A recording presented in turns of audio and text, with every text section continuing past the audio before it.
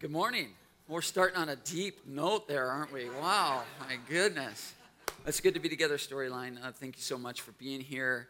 It's good to be to share this time together in this space together. And I'm just overcome with gratitude once again for this setup team, our dream team that comes in every morning that sets up and tears down, and the folks from the solarium. So can we give them a hand, guys? It's so cool to see every morning all the folks that serve and volunteer, so thank you so much for that. So since our move back indoor, in person, here at the solarium, to these gatherings here, we have been looking at the Beatitudes. And the Beatitudes are Jesus' opening lines. Here they are right here. His opening lines to his very first public address, the Sermon on the Mount.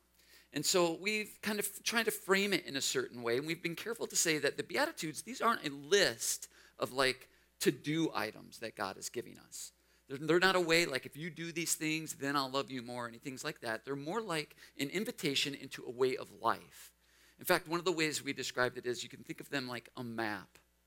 The Beatitudes are a map for us to follow, that when we follow these Beatitudes, we kind of harmonize our lives with the life of God and with the mission that God is on. And so when we ask this question, like we all certainly do every single day, what are we going to do with today? I think one of the things that Jesus is holding out there for us is this idea that the Beatitudes might be a great place to start. Might be a great place to start the day to look at what are we going to do with today? How are we going to live? And by following this map, maybe we can respond to this God of grace who's already on our side, because the Beatitude is a map towards how we get ourselves and our hearts on God's side. And so that's what we've been doing. Now, before we dive into what will be our fifth Beatitude, I'd like to offer a little bit more background on the Beatitudes in general, because I've been getting a lot of questions about them. And so I'm just going to take a couple of items from questions I got this week. Each one of the Beatitudes begins with the same word. Begins with the word blessed. All right? If you're more formal, blessed, sometimes people say. But it comes from the Greek word makarios. All right? Now, this is a hard word to translate, as many Greek words are for us into English, because it doesn't mean like blessed as in having a lot of stuff or material well-being. A lot of times we use that word when that word comes up in conversation, like person's really blessed, it tends to be like material well-being. But that's not what makarios means. It doesn't really mean any kind of circumstantial or situational blessing. Like, for example, your favorite team going to the Final Four, okay? Now, I'll explain this later to my wife and daughter. They have no idea why that's up there, but that particular school is doing fairly well in a sport, okay? So makarios literally means happy. Like, that's the best word for word translation. But then again, you ask the question, how do we use the word happy? And happy comes from, we get the English word happy from happenstance. It means things that happen, okay? So that's how we've come to use that word. But makarios doesn't really fit that either. It's because it's beyond situational. It's beyond circumstantial, material happiness. It's much more like a deep peace and abiding joy. That's what we're trying to get at. That's what translators are trying to get at by using the word blessed. Makarios is a blessedness, a happiness that transcends circumstances. Okay? So, for example, Michigan fans may be upset if they lose to Georgia, but they can still have makarios when that happens. All right? Assuming that it's possible for Michigan fans to believe in God. And I'm not sure at all that that's the case. Sorry.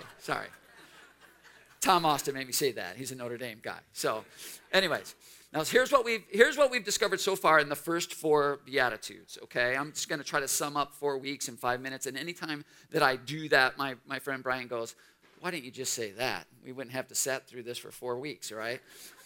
The first four Beatitudes in 1 minute, okay? We've discovered in these first four Beatitudes how they lead us into a deep and abiding joy of seeing and celebrating that God is already on our side. of living with honest and authentic vulnerability when it talks about mourning, of using our resources not for our own advancement, but for the good of others. That's what meekness is. And for pursuing goals in our life that will actually satisfy us. That's what we talked about last week, a hunger and thirst for righteousness, and we will be satisfied, okay? And now last week, I suggested for the first time that the Beatitudes harmonize our lives with God in a way that puts us on his mission and inspires and empowers us to live a life of love and to love the life we live. And I think that's true.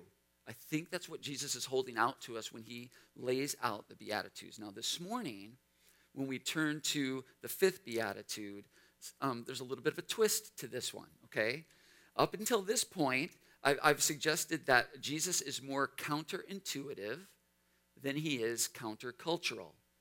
In fact, one of the things that Storyline really kind of clings to is this idea that Jesus often used popular culture.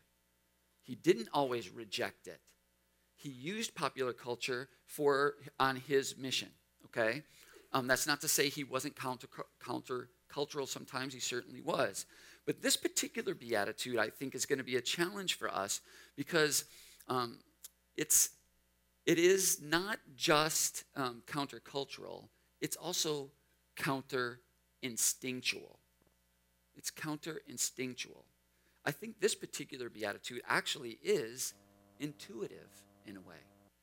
So I'll be curious to see what you think about that, but that's how I look at this beatitude. I think it is kind of intuitive, but it's countercultural and it's counter-instinctual. So let's see what you think about that.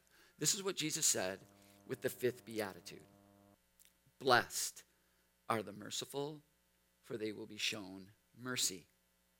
Okay, so I looked up mercy. This is how it's defined. It's defined as compassionate or kindly forbearance shown toward an offender or an enemy. Okay? Pretty good. My friend John one time explained it to me like this. Grace is getting what we don't deserve. Mercy is not getting what we do deserve. Okay? So if you look at it that way, I like that. It was very helpful for me when John taught that to me. If you look at it that way, mercy then is like, it's the beginning of grace. It's the first step of grace, okay? So as I've been preparing for this morning and thinking about mercy, it struck me more than once that mercy is definitely caught somewhere in the supply chain issue in our culture, right? Like it is in short supply. You go to the store to look for mercy, and you're not going to find it, right? It's hung up somewhere. Let's be honest. Things are mean right now, right? It is mean. Things are just mean. People are on edge. People are short with one another. There's not a lot of patience. I see it as a teacher. I see it in my colleagues. I see it in students. There's lots of things have gone wrong, backwards, upside down. We've missed a lot of things.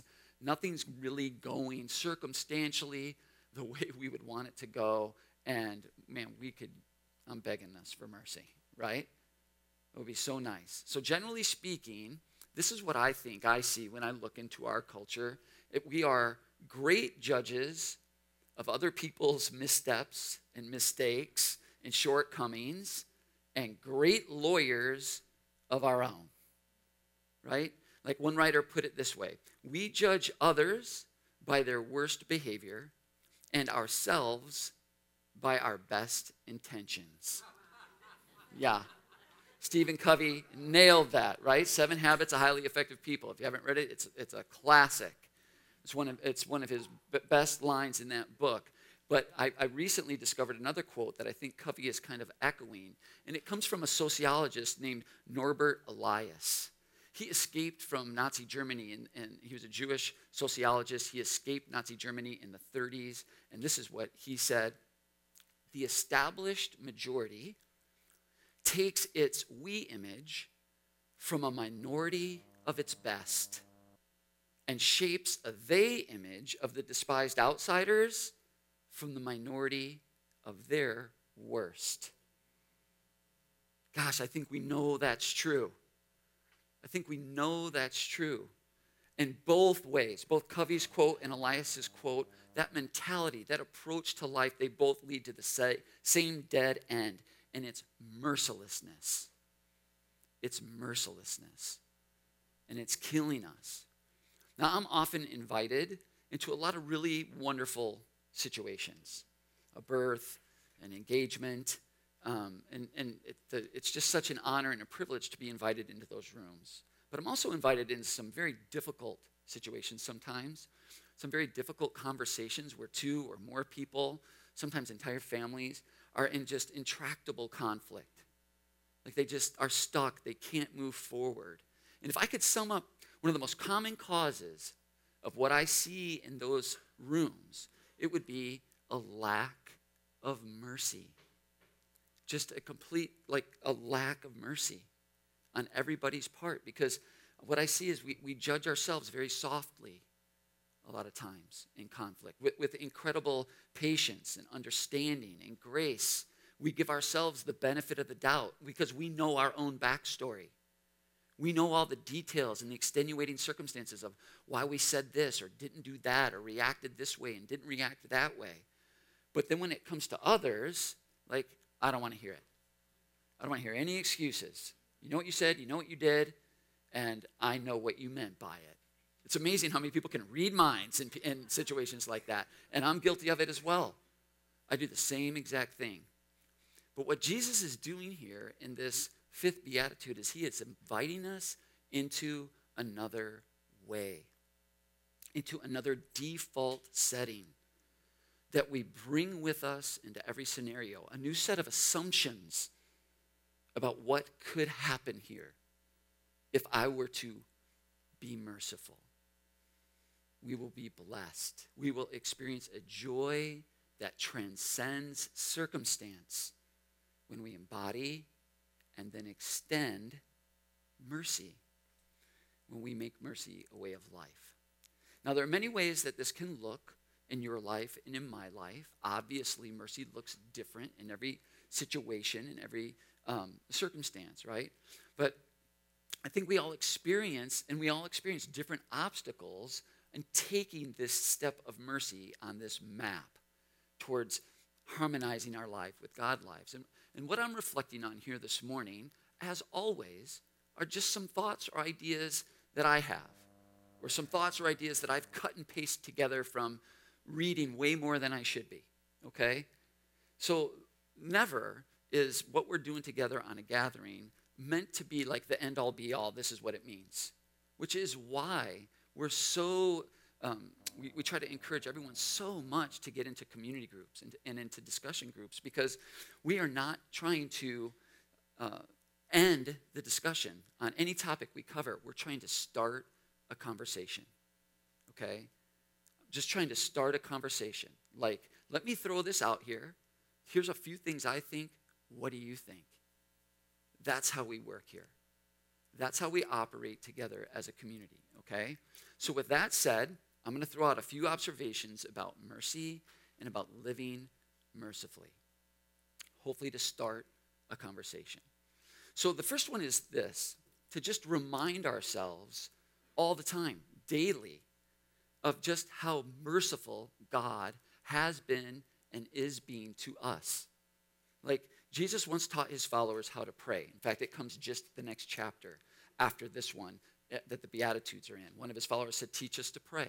And this is what Jesus said. He taught them the Lord's Prayer. It's very common. We've heard it. We probably all said it. Our Father who art in heaven. And it goes on, okay? Now, some people not only pray this prayer, but I know some folks who use this prayer as an outline for how to pray, like as a guideline for how to pray in general. Let me give you an example. So, hallowed be thy name. All right, you start off by worshiping God. Thy kingdom come, thy will be done. After worship, you move into like, okay, God, what is your mission that you want me, what do you want me to do today? All right. Next step, give us this day our daily bread. Hey, I have some needs. I have some basic needs, God, that I can't take care of myself. I'm asking you for those now. And then this one, forgive me my debts as I forgive my debtors. All right? Jesus thought that was a good idea that we should pray that to God when we pray. Forgive us our debts as we forgive our debtors. Now, this word debt is only used twice in the Bible, and it doesn't mean you owe God like a $20 bill, okay? It means complete, total destitution, like bankrupt, like nothing to offer, no way to pay him back, no way to make it right. That's the kind of debt that's what that word means. So when we remember and experience on a daily basis God's mercy for us, that God is on our side already. We show up every day and God's on our side. But that didn't happen magically. That doesn't happen because of a wave of some wand. That only happens, it doesn't happen because we deserve it. It doesn't happen because we've earned it. It happens because Jesus paid a debt for us that we could never pay. He has cleared the way between us and God. We do not have to worry about the resentment of God, and we no longer have to move forward in life with regret. Okay? It's clear. The path is straight. Now that changes when we realize that God's done that for us. I think it can change the way that we see those who are indebted to us. We see those who have done things to us that they now owe us. They owe us this, that, an apology. They owe us this. They owe us that, whatever. So, people that require our mercy. We've seen it over and over again. It's not unusual for Jesus to offend the good kids, to get on the wrong side of like the religious crowd by who he chose to invite and include and befriend and to enjoy. And one time he was with a woman who was clearly not a person that the religious crowd thought should be around. She was actually sitting at his feet while he was talking to other people. And Jesus knew that they were like, come on, Jesus, this person does not belong here. If you knew who she was, if you're supposedly, some big important dude, you'd kick her out. And Jesus was having none of it. This is what he said. This woman has been forgiven much, and she is showing much love. But the person who has shown little love shows how little forgiveness he has received. And this is how it plays out in my life. And sometimes I think this is how I see it playing out in the lives of other people as well. If we think we deserve or have somehow earned God's forgiveness, we'll make others earn ours. Man, I know that's true for me. Last week, I was at the after-gathering discussion at the Watermark, which is so fun. It's so great. And Ellen was leading our discussion, our conversation. And Derek said something along the lines of, I try not to judge people because, I'm not perfect. And we all chuckled because it's true for all of us just as much as it is him, but he had the guts to say it out loud, okay? But I know Derek. And I know he is much more than just non-judgmental. He's also very kind. He's very merciful. In fact, just last week, I know he went out of his way to say something very encouraging, very kind to someone in the band who had tried something brand new in front of everyone for the first time. And I know that meant a lot to her. You see, the self-righteous shame and shun. The forgiven forgive. That's how it works. They accept, they include, and they invite others to come home.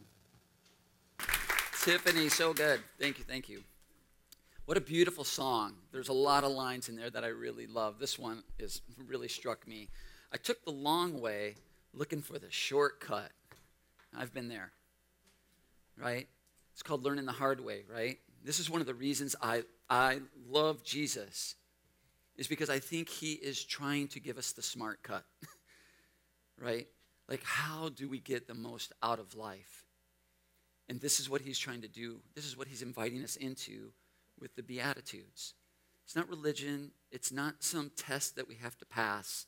It is, are we open to considering a different way of framing life and entering into it every day? So I also love this lyric from this song. Whatever you've done, it doesn't matter. Because, darling, we're all a little splintered and battered. But the light is on. What are you waiting for? Come on back. Come on back to the front porch. That's mercy. Mercy. So one inspiration for being merciful is to consider and remember how merciful God has been to us, that we require mercy every day and to be a part of passing it on to others. Another consideration that is helpful for me to at least want to try to be merciful, especially in those moments where it's super hard to do so, is if we aren't merciful, I think we could be in danger of not being able to enjoy mercy. Well, Jesus explained it this way. Listen to this. You can't get forgiveness from God, for instance, without also forgiving others. If you refuse to do your part, you cut yourself off from God's part.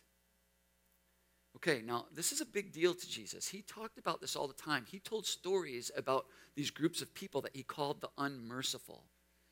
And so the question is, why is he so hard on people like that? Because these are the people that he went after in parables, but he also went after the unmerciful people in real life. So why is that, okay? And I think it's because if we aren't merciful, if we don't do our part, okay, it's difficult to imagine, and here's just one way to think of it. It's difficult to imagine how heaven will be heavenly for us. Okay? Let me unpack that a little bit. If we're not going to do our part, if we've received God's mercy, but then we don't pass it on, it's difficult to imagine how heaven might be experienced by us as heavenly. Okay? Because, and maybe this is a news flash for people, so this could be breaking news. Heaven is filled, like 100%, every single person there, forgiven sinners. Right? Every single person requires God's mercy. Everyone, including you, including me. So one way that I try to assess, am I the kind of person am I becoming the kind of person that will find heaven heavenly? Am I becoming that kind of person? So here's a little self-test I run on myself. It goes like this. How merciful am I? How forgiving am I? Like when so-and-so walks in the room, does he ruin it for me? Because if that's true, well, what if so-and-so's there? Right? And, maybe if I had my way, he wouldn't be. But, God, you know how he is. So you just never know, right? You just never know. Look, the Bible is clear that Jesus was a friend of sinners.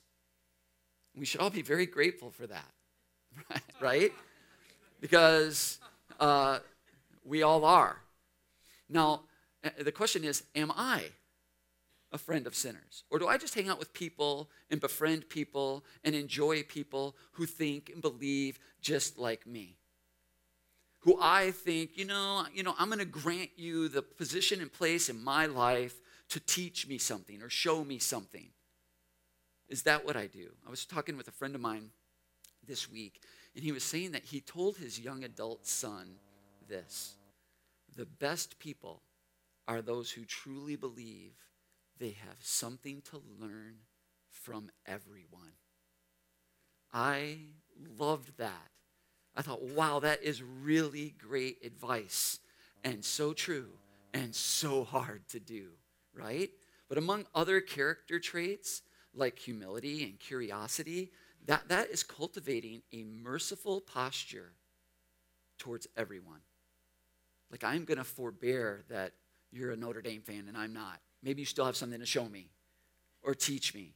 Or maybe you think this way or that way about this or that. That doesn't mean that you're only stupid, right? It's a really cool way to enter into relationships and interactions with people. Now, all of this is totally countercultural. Like, we are in this moment right now that this grand, purification moment. Like, every place I turn, every channel I turn on, everybody who's wagging their jaw on television is telling me who I should like and who I shouldn't, right? Who's telling me who's got it right and who doesn't. Our culture, our media, our politics, tragically, even sometimes especially religion, is trying to pit us against one another. Liberal and conservative, Democrat and Republican, and my goodness, people are throwing judgment around like it's confetti on the New Year's Eve. It's just sickening to me. We live in a condemn and cancel, shame and exclude, purify and divide culture. We do, and we all know it. And I take part in it sometimes. I feel terrible. If you could hear behind the scenes some of the things I say about St. Joe Bears, okay? It's not pretty. Some of you know, right? You've heard me. I'll say it, I'm like, oh my gosh, I hope no one recorded that. That's going on Insta-Twit, and I'm finished, right? But it's everywhere all the time. Political campaigns, the nightly news, demonstrations, school board meetings. For the life of me, I can't imagine where all this has come from. Okay, maybe I have one idea. Let me just give you a couple of examples. I've shared with you before how much I love to read church signs. Check out this one. I love this one, right? Don't let worries kill you. Let the church help. Oh, now you see why I take pictures, right? I love that so much. Okay, but sometimes they aren't just funny, like because they're ironically true. Sometimes they're tragic because the place that's founded on, that's built upon the mercy of God, betrays its own mission with pride for the whole world to see. Look at this one. It's just, I can't believe it. If you don't love God, go to hell. People are showing up for this. It's a real church sign, right? Now, you got to appreciate this next one because at least they go into detail about who isn't loving God. Bring that one up, Kevin. Look at this. Surfers, skateboarders, musicians, blah, blah, blah, blah, blah, are all going to burn in hell. Repent now. Look at that sign. Look at the list. What is going on there? I mean, vegetarians, I get it. So smug, right? It's the food police. I can't wait till Jesus comes back and he's like, to Arby's, everybody, let's go. Vegetarians, I get, but surfers, really? Come on. I know some surfers are not that bad, right?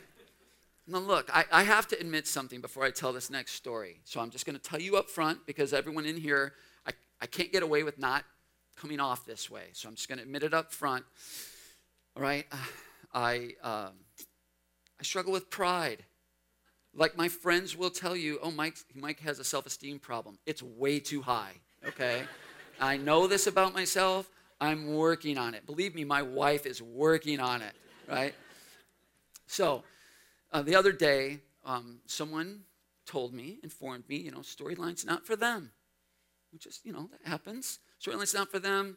They like what we're doing, but they just can't come because of who else is there. Yeah, they were talking about you. I'm not gonna put anyone's picture up, but I just want you to assume it was you they were talking about. Okay. Look, if we ask enough people, it would probably be you at some point, right? And then they said this: we give people way too many chances. We give people way too many chances. Now look, they said that, and I was like, I have never been so grateful and so happy to be a part of this community than when they said that. And yes, proud. And I hope in a good way. But just in case, I admitted it ahead of time, okay? Look, I make mistakes. We make mistakes. But if we're going to mess up, if we're going to miss it, we are going to do it on the side of mercy. We're going to do it on the side of mercy. One of my mentors, a man who helped form my faith, is an author. I met him a couple times. His name is Brennan Manning, and he said this: you can't outgrace God. You cannot outgrace God. We cannot do it. Like I can imagine God telling me a lot of things, telling Storyline a lot of things, but I cannot imagine him saying something like, hey, Storyline, you're way too forgiving. Like, you're way too compassionate and merciful. Tone it down, for goodness sakes. I just cannot imagine God saying that to us. I just can't. Look, different churches are known for different things. And we have visitors that come through here quite a lot. It's really cool. I love to meet new people. Maybe you're one today, and thanks for coming this one time. But I meet new folks, and they'll say to me, "Oh, this was interesting." When I get the interesting air quotes, I know we're not seeing them again, right? Anyways, they go, "I'm looking for X, Y, and Z in a church." And look, I promise you, I actually get so excited to help them find a church that's going to be a good fit for them and their family. Because we are so blessed, and I mean this sincerely, we are so blessed to have so many amazing churches in our area. So many amazing churches in our area with wonderful people doing amazing, wonderful things and known for different things. So when people come to me and say, "Well, we're looking for this, or we're looking for that," I usually can help steer them in a direction that I'm pretty confident they're going to find a good fit there. But I would love for Storyline to be known for mercy. Mercy. That's what I would love for us to be famous for. A community willing to risk loving too much more than judging too harshly. Oh, man. I think we are. But I would love to lean into that even more. See, the culture is demanding that we shouldn't be this way. The culture is saying you should not be this way. This is the age of the purity parade in politics, of the echo chamber in academia, and the holy huddle in religion.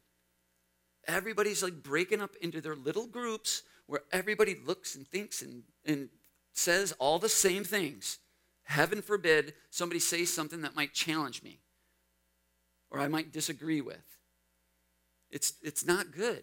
And if you make a mistake or you misspeak, you have the wrong opinion, you don't do this, you vote for her instead of him, you don't believe in that, you can bet someone is judging you. We are swimming in cancellation, in judgment, in shame-based belonging, in self-righteousness. But God is inviting us into another way. Look what he says. What does the Lord require of you? To love mercy. To love mercy and to walk humbly with him. One of Jesus' first followers was a man named Paul, and he insisted that we cannot look at people through a worldly point of view. He said we just can't do it. We cannot look at one another the way the world is telling us to look at one another. We can't put people in this bin or that bin. We cannot let CNN or Fox tell us how to think about groups of people. We cannot do it. Or how to judge people. Jesus is inviting us to see one another in a new way, the way he does. The question becomes, how do we do that? How do we look past what other people see and see one another as God does? That's the question before us if we're going to live mercifully. And again, the Apostle Paul, one of Jesus' first followers, explained it this way. This is how we do it. We regard no one from a worldly point of view. Though we once regarded Jesus in this way, we do so no longer.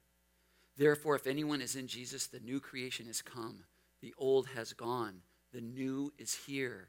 All of this is from God, who reconciled us to himself through Jesus and gave us the ministry of reconciliation. That God was reconciling the world to himself in Jesus, not counting people's sins against them. That's the gospel. It's highly offensive if you're taking it the wrong way. Maybe this is how we become merciful, is by offering it.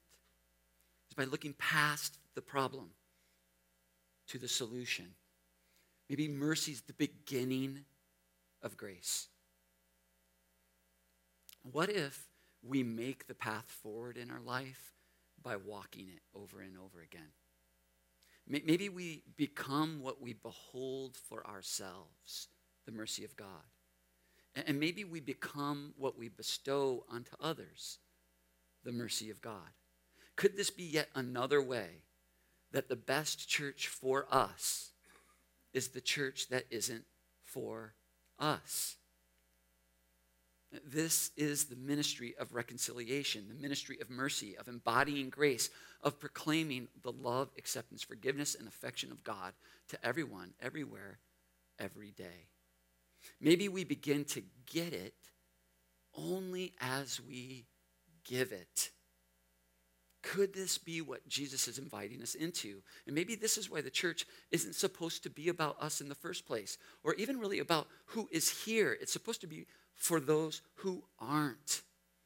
So what if we stopped asking the question, what's it going to take to get my friend here, but instead wondered, who do I need to be? How do I need to live and love so that my friend asks me, where is this life of love and love for life coming from? Does our life beg that question? Do people scratch their head when we walk out of the door wondering that about us? You see, I wonder if only the Makarios get that question. I think this beatitude is challenging us to wonder about that. Just a few more quick thoughts before we close. C.S. Lewis said, to be a Christian means to forgive the inexcusable because God has forgiven the inexcusable in me. In the book of Colossians, Paul talks about what this looks like. He says, chosen by God for this new life of love, clothe yourselves with mercy, kindness, humility, gentleness, and patience. Bear with each other and forgive each other. His point is mercy doesn't come naturally. It's counter-instinctual. What comes to me instinctually when people are wrong and stupid and mean is bitterness. That's what comes to me by instinct. Resentment, judgment. And this is why the Bible says we're going to have to clothe ourselves. We have to clothe ourselves. Mercy is a decision. Mercy is a commitment. It's a way of life, not a way that we feel.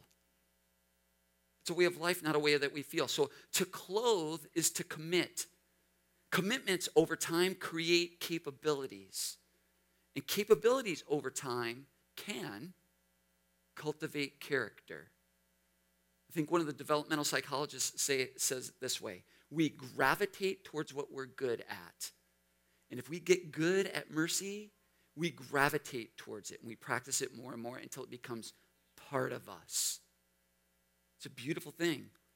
One time Jesus was scolded by the religious elite for inviting, including, and accepting some people that they considered unfit, impure, unworthy, and Jesus was having none of it. This is what he said: who needs a doctor, the healthy or the sick? And as they're all like kind of set back on their heels a little bit, like what's he talking about? Jesus continued, go figure out what this scripture means. I'm after mercy, not religion. I'm here to invite outsiders, not coddle insiders. Jesus did not come to make us sorry. He came to set us free. Mercy. Mercy is the beginning of freedom. The Beatitudes are a map for how we discover and develop blessedness, makarios, a peace that's beyond understanding, a joy that is disconnected from circumstance. We clothe ourselves with mercy. We go after mercy, not religion. And if we aren't a people, a place where anyone can belong before they believe, no matter what they believe, if we're not a people in a place where anyone and everyone can find mercy, then what are we doing? What are we doing? Last thing. I saw some very surprising survey results recently. The question was asked, who is it in your life that's the most difficult for you to forgive? Your boss, your spouse, your partner, your child. And you know what answer came in first? 3-1. The most difficult person to forgive in my life is myself. And I know that's true for some of us here. And if that's you, I'm begging you for mercy. I'm begging you for mercy for yourself. Be merciful as your Father in heaven is merciful. Show mercy now. Jesus told his followers the heart of the law is mercy. Mercy. Mercy. Listen to how God describes Jesus. I love this so much. Look at my servant, whom I have chosen. He is my beloved, who pleases me. He will not fight or shout or raise his voice in public. He will not crush the weakest reed or put out a flickering candle. Look, we live in mean times, and mercy is the only way forward. Mercy is the only way forward. And Jesus is inviting us into that personally and as a community. And I pray that we'll step into this. Because the spirit of the age, it can break us. And God knows we need some mercy now, because mercy can break us open.